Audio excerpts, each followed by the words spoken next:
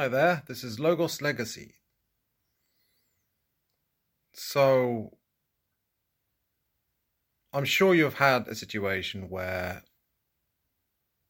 a thought comes up, perhaps a quote unquote negative thought, right? And you've got this negative feeling, so to speak, that comes with it. And you get caught up in the thought, right? And then you might have a much more thoughts about it. And what happens to that emotion, that suffering that you felt with the thought?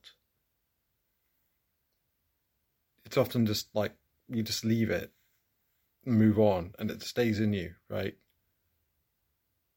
What if you allow yourself to stay with the thought? Oh, wait, no. Stay with the feeling. I said that wrong. Or maybe I didn't. We can observe the thought, of course, but yeah, you feel a negative emotion, and that's a gift because you can keep feeling it, and it will pass.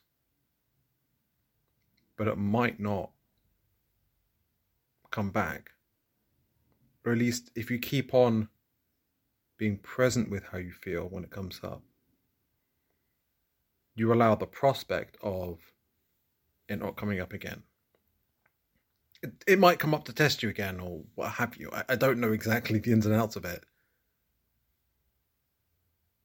Try it out. See what happens.